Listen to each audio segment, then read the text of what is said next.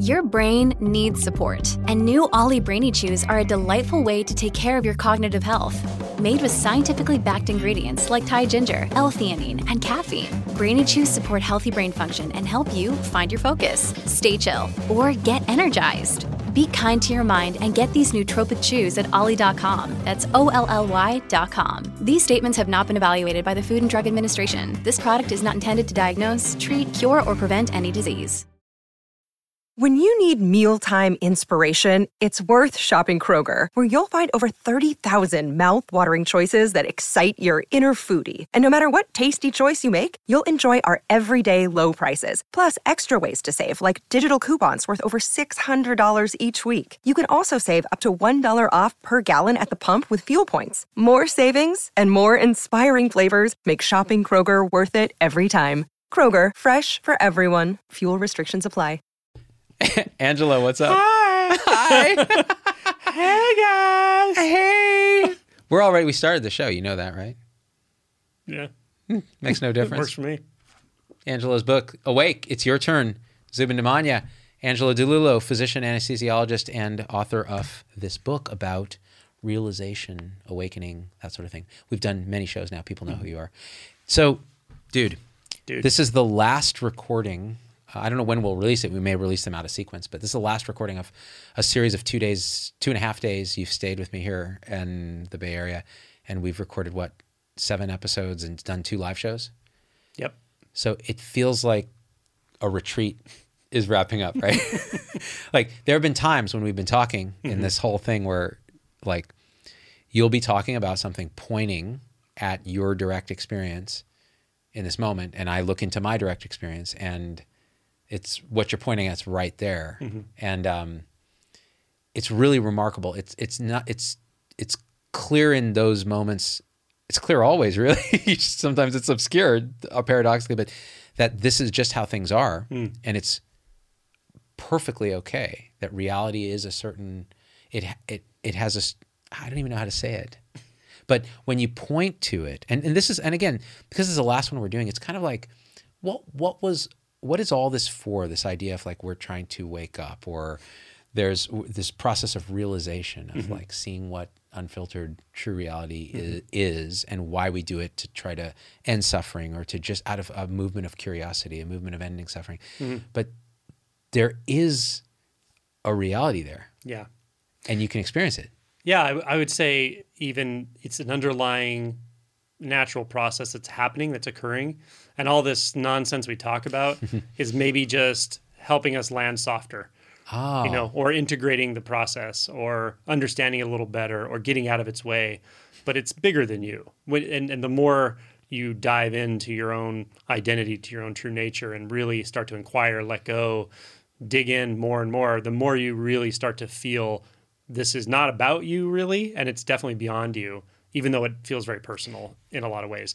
So there's something definitely beyond your limited dimension that is running this show, driving this bus, and that becomes really obvious. I'm not saying it's an entity, or it has a name, or it's even an intelligence necessarily, but it's definitely something beyond your dimension, beyond the limited dimension of being a human in a human mind. You just know it, you feel it. It's very sublime, and that's dropping into that sublime nature of reality is very humbling. It's a trip. It's wild. It's and it's very intimate, and it's also very natural, and it's also very familiar in a very strange sort of way. Not familiar like the way the mind considers familiarity. Like, I understand it, I can predict it, I know what's going on, I know where I am and who I am.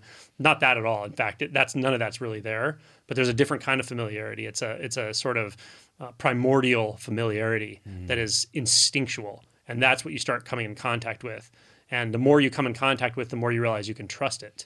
That it's okay to just let that do what it does, as it does, and let the identity structures fall away, the beliefs fall away, the fears fall away, and just live more and more in contact with this moment as it's playing out, as it's evolving, without having to reference the past, future, distance, other people, other situations. It's all right here. Everything you need is already right here, and it's in this flow. everything you said is exactly the experience of that. So that that kind of base reality, it's hard to just, it really, words fail entirely, but it's familiar, but it's also,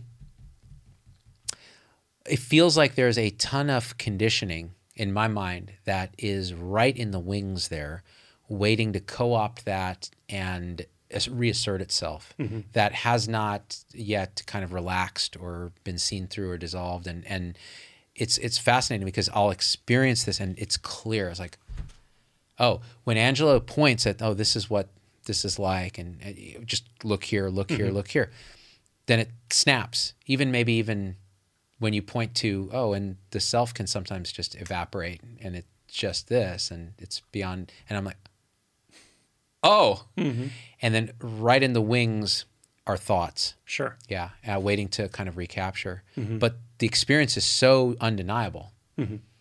Yeah, the thoughts aren't really a problem, but we have a habituated distraction tendency, so that we tend to get kind of lost in that thought train here and there. At first, it might feel quite solid, like it's happening quite consistently, but then we start to have sort of breaks in that wall of thought where we drop into this presence, or it seems like we drop into this presence, Right. but presence just becomes obvious. It comes forward. Yeah. And then and then it's kind of like half and half almost. Like there's thoughts, then there's presence, thoughts, presence. At some point, you just get it, that there's really nothing more to get out of that thought world waiting in the wings. You just realize there's nothing in it for you anymore. There's nothing to find there. It never delivers true satisfaction. And then you just deeply and fully inhabit presence. Presence not meaning a moment in time either. Presence meaning what's here right now. That's again, it's sort of moving and staying still. It's sort of evolving and never changing. It's very paradoxical, but it's intuitively clear when you see what is a thought and what is not a thought, and attention stops grasping onto thoughts, holding on to beliefs about the past and the future, about self and other, about problems and solutions, and just feel what's actually happening now, inhabit what's happening now, and don't go back. Just remain, because what else are you going to do? Get lost in the thought train and chase some thing you made up and then realize it's not satisfying? Everything you've ever found is here. Everything you've ever achieved is here. It's always achieved here as this. It's just this. Like there's nothing. The thought world ultimately does not offer any solutions. It just offers promises. It offers a future that never comes. Once you see that game, you can just get off the train at some point. It's just, it doesn't ever deliver you. When you said it's I think you said something to the effect of it's beyond the human mind, or there's an element of it, that experience of presence, even the word presence, there's something incomplete or something objectifying about it. But that experience of reality feels simultaneously beyond human, like not human, and deeply personal.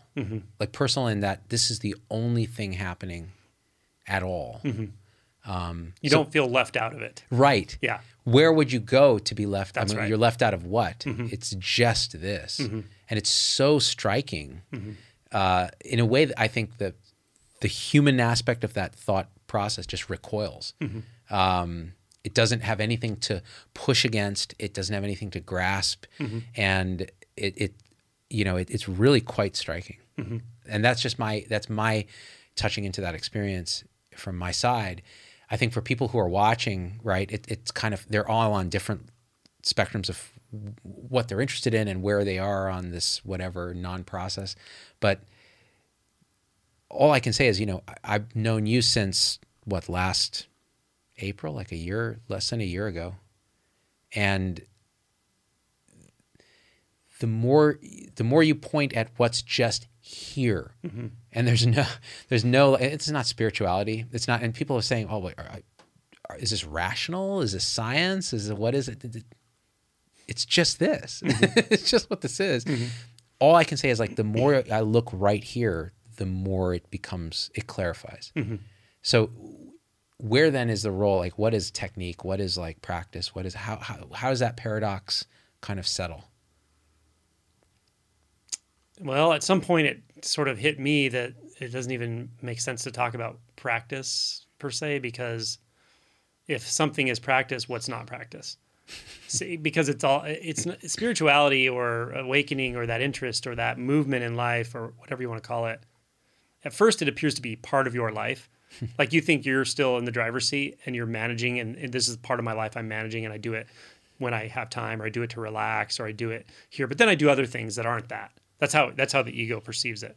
The ego is a very divided experience. So it Really, divides it's life true. up into this and that, and it thinks it's managing them. Meditation At some and point, not meditation, you realize right. it's really not like that. What you've been calling spirituality or awakening or whatever is underlying the whole thing, even the ability to experience in the most fundamental way. That's what's actually underlying all of it anyway. So then you realize all of this really is about life. All of this is about the journey inward, or what else is it about? If it's not about that, it's about thoughts. And again, at some point you lose interest in that world. It's kind of a dead world, you know? I mean, it feels very dynamic and alive sometimes when you believe in the seeking, but it's a world of seeking. Yeah. The mind will make up something to seek, or it'll even find something that other people seek, and it'll go, oh, I could seek that because it works. And then it'll seek it, and it'll tell you, oh, you can get that at some point.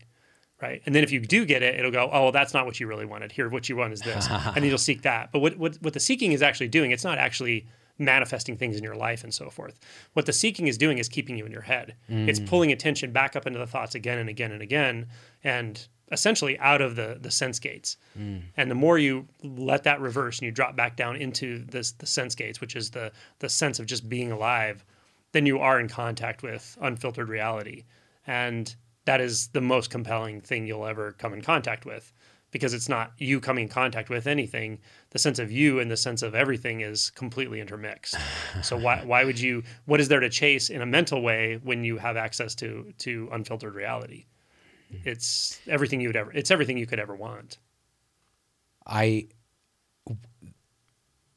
you're pointing to that is my own experience of that is yes, and yes. I mean, beyond yes, that's exactly right. So, what's interesting, I think that might help clarify for me, is the senses, right? So, sight, sound, taste, touch, sensation, and smell, the big five, and then thought, I guess, would be the sixth, consciousness. But those gates are invariably, the five of them are what's happening right now. They're like our window into reality. And maybe you can help me investigate a few of those. Like, how would you explore, say, we could start maybe sound, because sound is so interesting. When you really investigate, inquire into what is sound, ask the question, even silently in your head, and listen to the next sound that arises, or move your attention into the sound field. Something pretty interesting clarifies. Yeah, I should say something about the sense gates, and the term gates is pretty good, because what we're interested in ultimately, and what I'm pointing to, is not the gates themselves. They're gates. They're the doorways through which you can experience unfiltered reality. So the fact that your body can construct a sense that interprets reality a certain way is fine, but that's very transient. But unfiltered reality is not transient. Does that make sense? Wait. It's the gate through which you experience unfiltered reality. Not you, but ultimately unfiltered reality experiences itself. But the sense gates are gates. So the senses aren't the be-all, end-all, but those end up being the gates. But you have to actually turn your attention away from the hypnotic world of the mind and thought before you start to even investigate the sense gates. Once you do that and those gates start to open, that's when you start to experience reality as it actually is. Okay. So, which is non-dualistic, first of all. There's no subject object to it. There's no distance. There's no boundaries to anything. So so this is really, so as a gate, sound.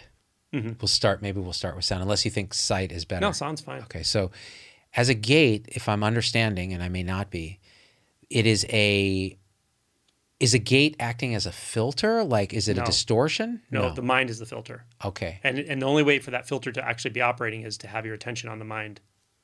That's okay. Okay. Yeah. Our monitor turned off. Yeah. Yeah. With sound, when you mentioned, you could ask, what is sound, right? And contemplate it.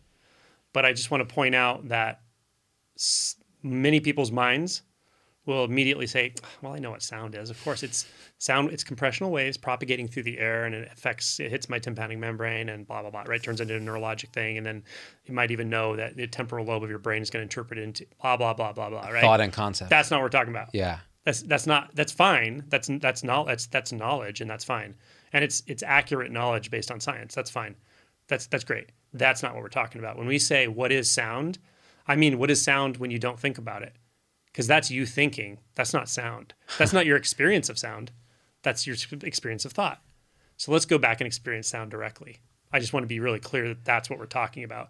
And that's why this stuff we're talking about, as simple as it sounds, to take up an investigation of the senses, often really doesn't get taken up in earnest till after awakening, just to be honest. Yeah. And it seems weird to say, well, people before awakening can't really hear or see. It's not like that. You're hearing and seeing, yes. But to be able to put your attention fully into one sense and just literally keep it there without reflecting back into thought within a couple of seconds is very, very difficult before awakening. It's even difficult for a while after awakening. Right. But then you can start to concentrate your practice. Now, if you haven't had an awakening, you can still do this. Just know it could be frustrating, or you could find that you end up in thought very quickly, and then you might want to work more on self-inquiry for the awakening part of things, that initial shift in consciousness.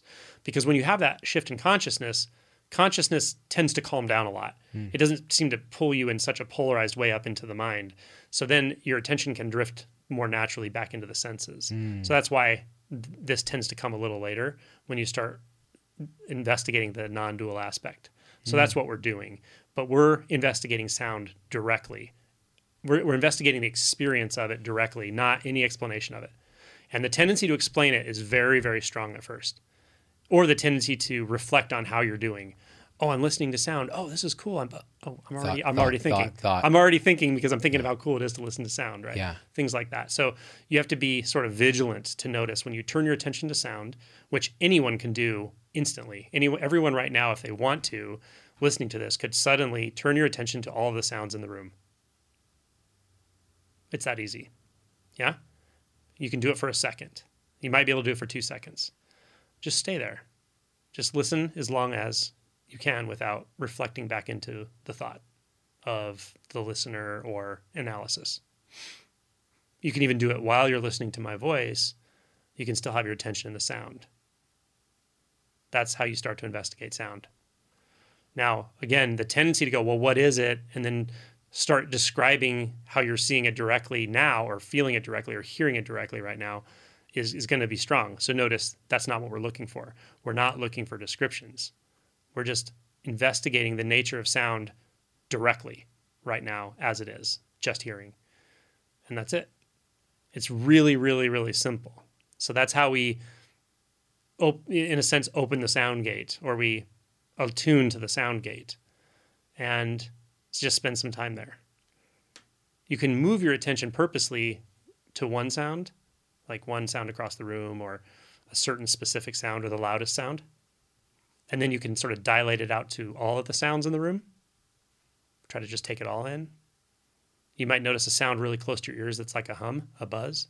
Some people have it all the time. It's called tinnitus. And from what I understand, neurologists actually that study this kind of thing, tinnitus, believe it's actually always there. It's just that we have an inhibitory neural pathway that filters it out so it doesn't bug us.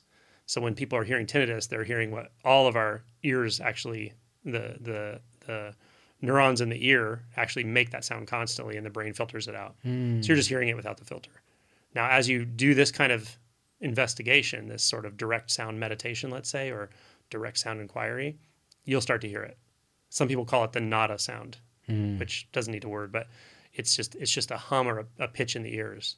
And once you start to notice it and the filtering of it stops, you'll notice it's pretty loud usually. Often it's as loud as the ambient sounds in the room. And you just keep attuning to this. You just keep listening to it. And you can do this as a practice. You can just sit on the couch, eyes open or closed, and just turn your attention to sound. But be vigilant and alert enough to notice when thoughts start again. And then return your attention to sound. Wash, rinse, repeat. It's really that easy.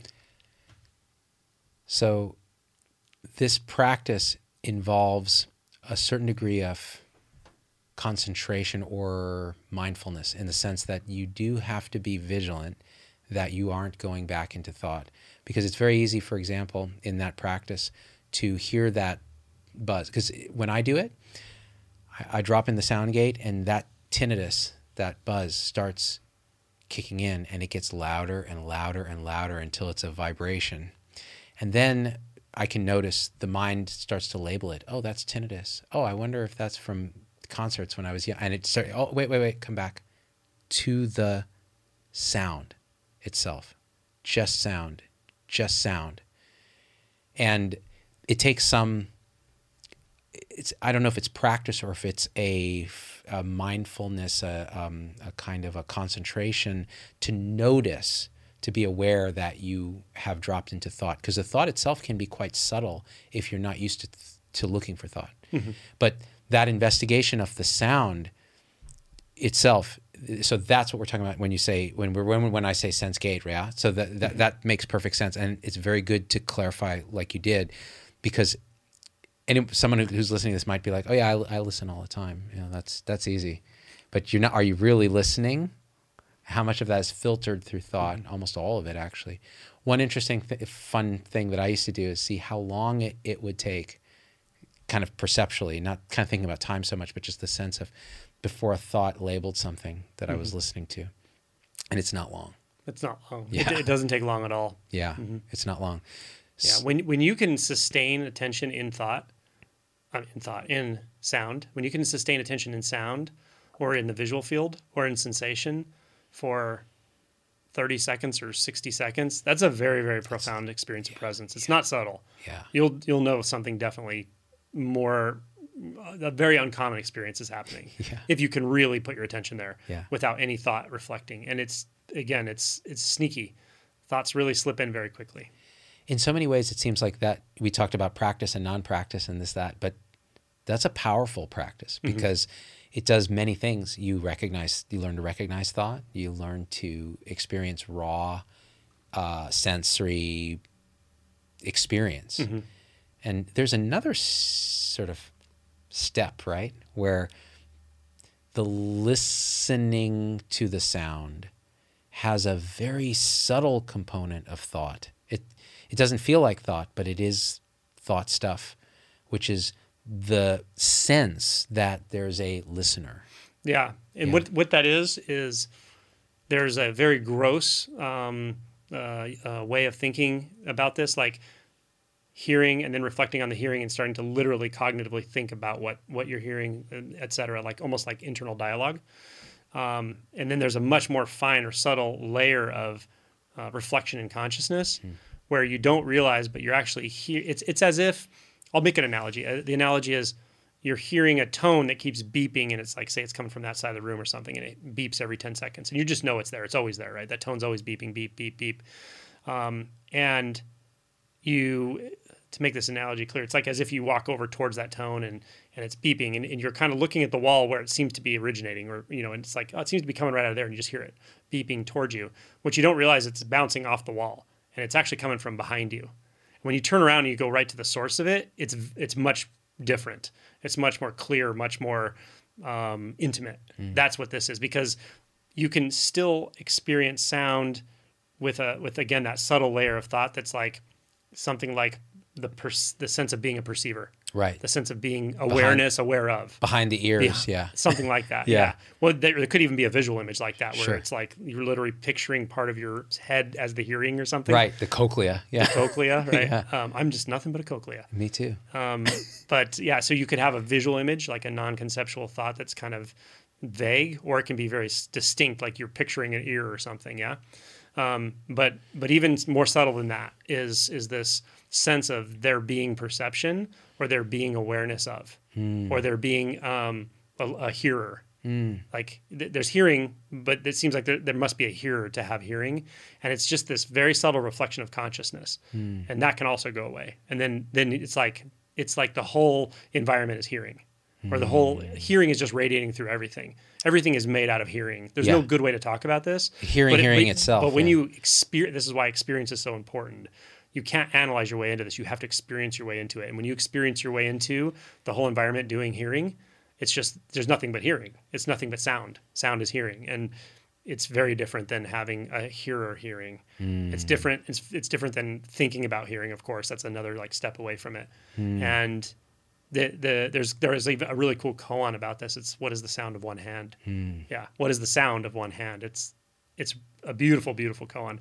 And the layperson's version of it is what is the sound of one hand clapping? But that's not actually the koan. The koan is what is the sound of one hand? And it's a beautiful koan. It points to this in a sort of Zen way. But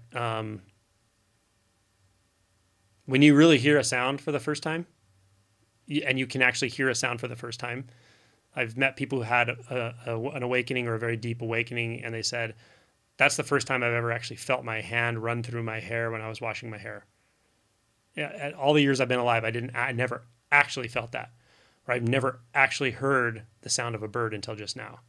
When you actually hear it, when you really hear it for the first time, it's very different. Different is not the right word, because it is different than the usual way of perceiving, but what you realize is you've been perceiving, it's almost like you've been perceiving through a veil or through a barrier. Colored, like it's muffled. filters. It's like a muffled experience of it, and it's a distanced experience of it. And all of a sudden it's like, whoa, there's no distance anywhere. The moment you hear that sound, you realize that shows you how there's no distance. That shows you what non-duality is. There's no distance. Nothing is separate. There's no boundaries anywhere. There's no divisions of anything from anything else. So one sound is also one taste, is one sensation, is one movement, is one thought, is right. Eckhart Tolle, in his intro to Power of Now, talks about his awakening experience and how there was a bird, I think chirping or making some sound, and it was just that, and it was everything. Yeah. And that points quite directly at it.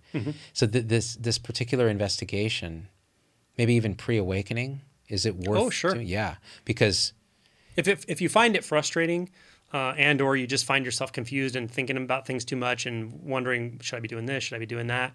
Then I'll often point someone to a more one-pointed approach, like self-inquiry. You know, who am I? Where am I? Where's the sense of I? Can I find it? What is it that I feel like I am that's aware of thoughts? Like, find it, rest there. It's because it can be a very simple and singular practice, but it's also a consciousness-based practice. When attention's in consciousness all the time, then you can sort out that first big, dualistic construct first. And once that happens, it's easier to start to experience this out here. The dualistic in how it actually is. The dualistic construct of consciousness and object. We talked about this earlier in one of the shows.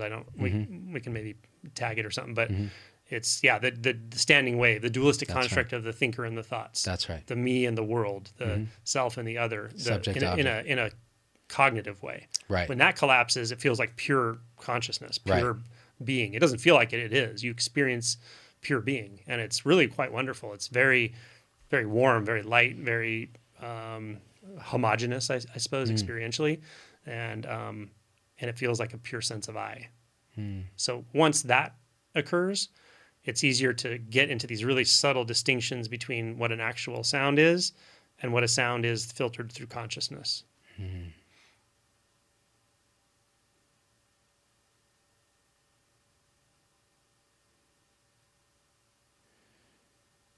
Hey, sorry to interrupt this episode. It's Dr. Z. Just a quick pitch here. If you can just leave a review and subscribe on your favorite podcast platform, it helps us a lot. I also want to hear what you think about this episode when you're done listening. hello@zdogmd.com. It's the best way for me to hear your voice because the emails come right to me.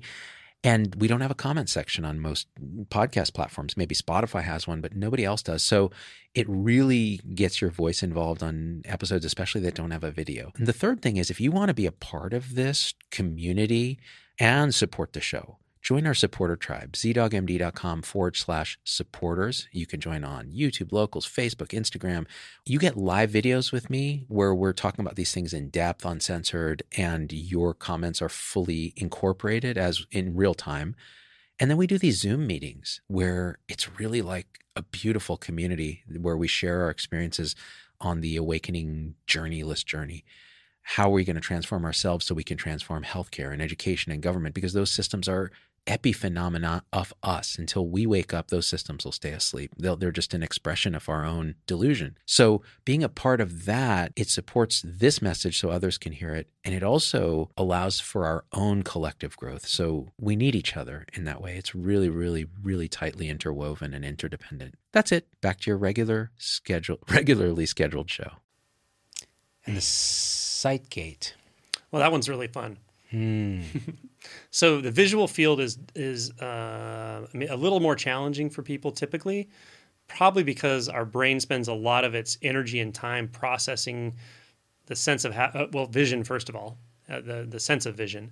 And there are a lot of connections going between the thalamus and the occipital lobe in both directions, actually. So it's feeding in both directions. So the vision is actually being constructed in like a multidimensional way, right? So, and we have a sense of the three-dimensional world that's constructed in other parts of our brain simultaneously. So a lot of our brain processing is there to create a perception of a three-dimensional world and make a visual overlay over it that makes sense and coordinates it with proprioception and the other senses.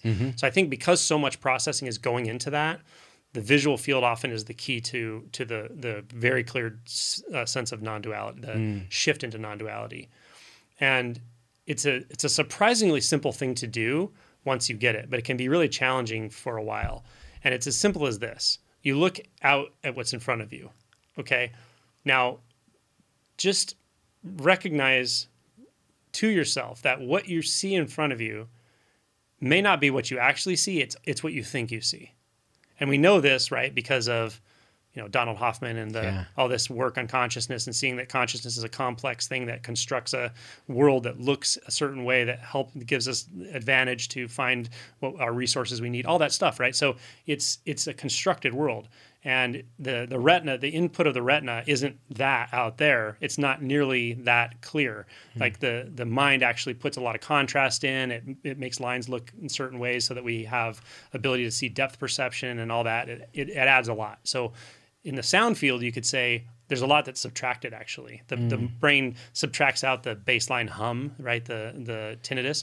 And it takes out sort of distracting sounds and stuff often. Puts them in the background unless we think they're dangerous or something like that. The visual field actually adds a lot into our experience. It adds solidity that's not there. It adds contrast that's not there, right? And it adds especially contrast between colors and contrast between light. And it makes things look more solid, more dimensional, and so forth.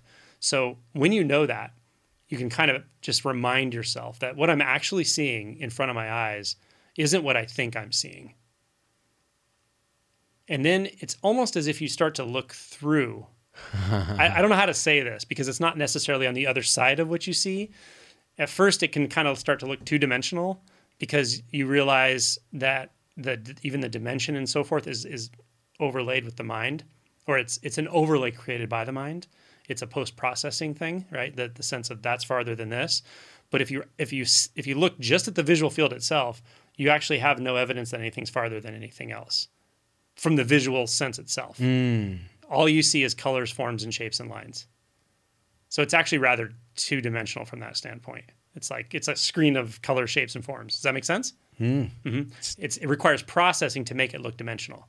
And you can actually get behind that layer of processing. Once you do that, it gets much easier it's almost as if you're looking through it, but you're looking right at it. But you're looking at it without referencing back to the mind. So you're looking at it without adding anything. And I can't tell you how it changes, but it changes. It's as if you're looking at two things at the same time. One of them looks like the thought constructed world, and one of them looks nothing like it. It looks sort of indeterminate. So again, this is very subtle stuff I'm talking about, and this is usually stuff I work on with somebody who's deeper in realization. But it does work for sure. When the time comes, this can make a very, very tremendous shift. In fact, Alma recently told me, and she's had a very big shift in the last few months. She really changed everything. She's had many big shifts, but I actually asked her at my house, I said, what did you notice? What did you notice? Because I noticed it talking to her. And she said, it was something you said about the visual field. And then we sat there and talked about it. And it's a very subtle thing, but it makes all the difference. And it's as if you're just looking into eternity all the time. to put a more spiritual spin on it, I would say it's like you're looking into the face of God all the time, no matter what you think you're looking at. But it's not, God isn't a person in this way. It's you're looking directly into infinity, and you are. It's very odd. But you don't not notice the particular. So I also know I'm looking at Zubin. Yeah, but I also know what I'm really looking at. Just like when I look over here, I also know what I'm really looking at. And that's not any different than that. There's a sameness. Oh, totally. It's one taste. One taste. Mm-hmm. One substanceless substance. And it permeates everything. But it's not at a distance even. It's not out there. But then it's also not in here. So it gets really strange with that. But that's kind of the next step. It goes beyond this. And this is all experiential. Mm-hmm. That's the point. You have to. Yeah. It's actually not, I'm sure some people listening to this or have already turned it off would be thinking, this is the weirdest shit I've ever heard. How is this possible? Are they making it up? Drugs. Is there drugs involved? Right. Like you think like it's so crazy. But here's the weird thing about it.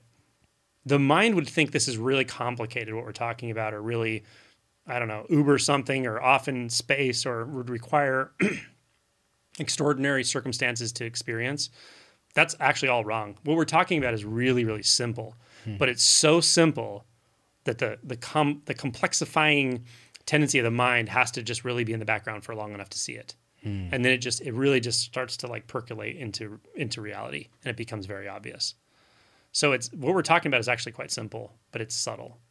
The key is in the subtlety of it. Learning to attune to subtlety and recognize subtlety in everything, in your senses, in your emotions, in the movement of thought, in consciousness, in the sense, in all of it. Then when you start to attune to subtlety, you'll start to pick this up more and more. And you'll see it's also in the complexity. It doesn't come and go. It's not there sometimes or anything like that. It's there all the time. It's here all the time. You're looking right at it all the time. It's like an attuning to a deeper and deeper and deeper, finer grained look. It's like taking a microscope and just cranking the focus down and down and down, and you see more and more. Yeah. It's increasingly fine and almost then transparent. Yeah, it is. It is like that. It is a lot like that. And then when you get to a certain level of refinement, you could say, then it's like, this isn't necessarily physics based, but it's as if once you get to a certain level of refinement in what you're experiencing, then there's almost like the substance of time and space is there, and you go even beyond that. And then it's really strange because you're like conventionally speaking looking across a room, but in actual experience it's not like that. There's no across the room anymore. There's no across anything. There's no in front or behind or above or below, inside or outside. And that's also not mystical. It's very obvious. It's obvious. Mm-hmm. Yeah.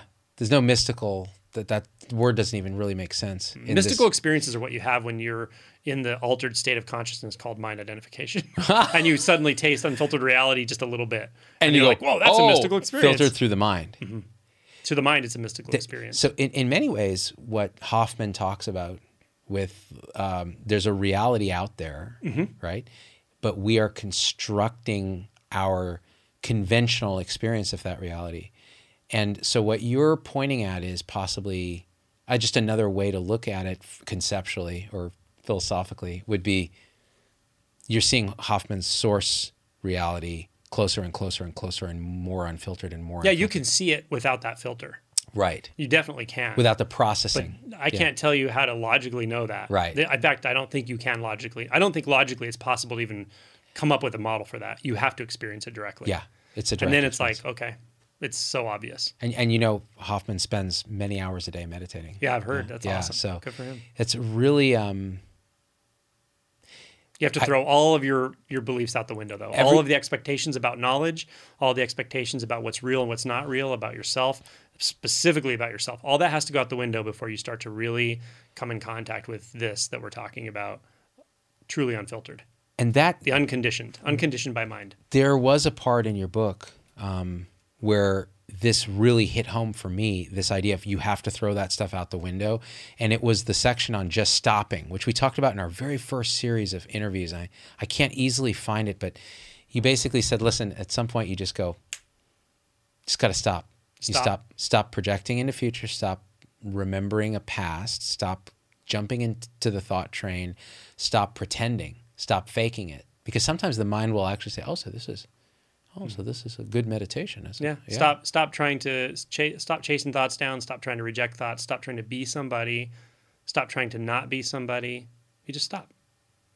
Reality's here. Stop trying to wake up. Just stop.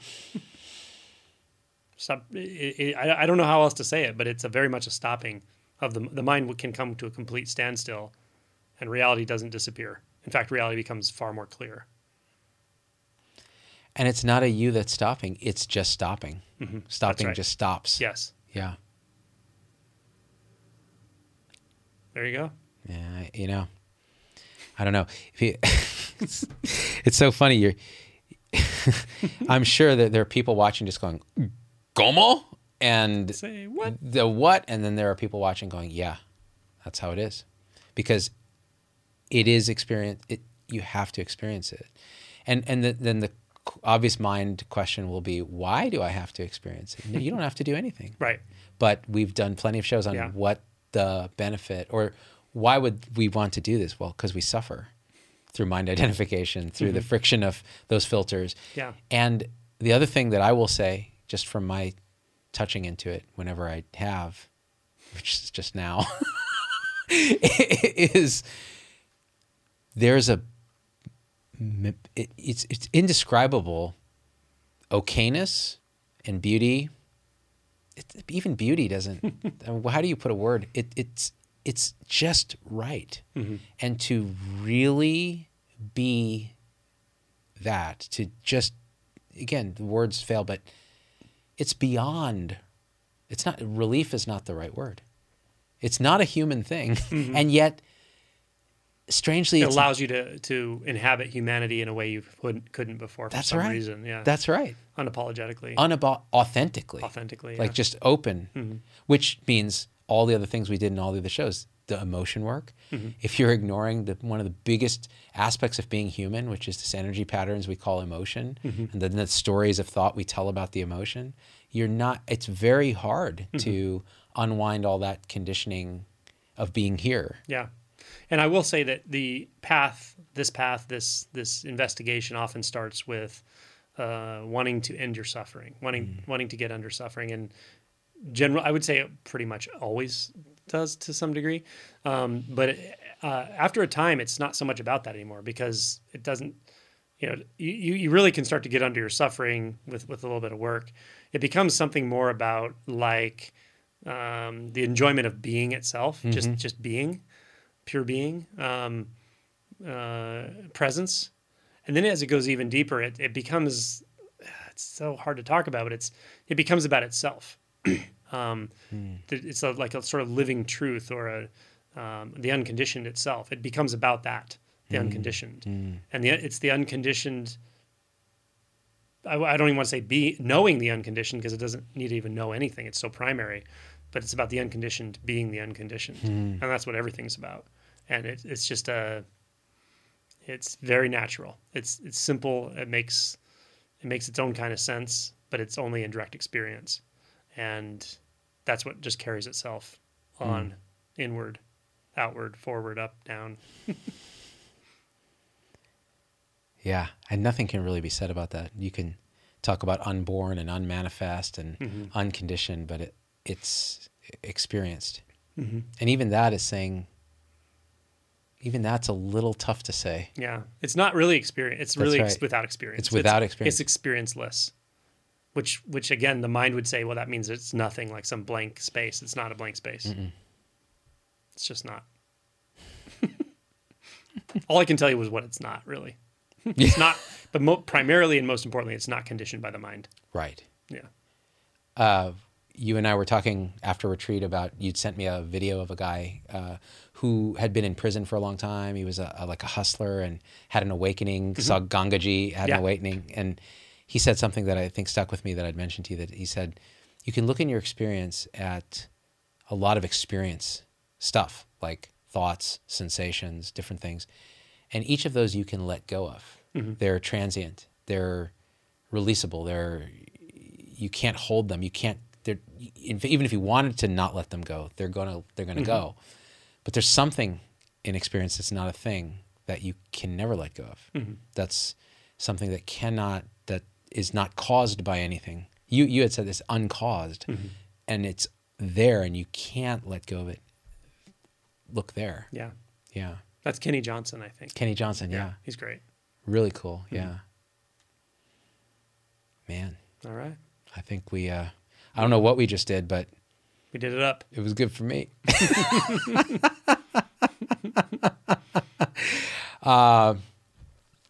Read the book or don't. Check out your YouTube channel, Simply Always Awake, or don't. This is the most important thing in your life, or it's not. Doesn't matter. And it doesn't matter.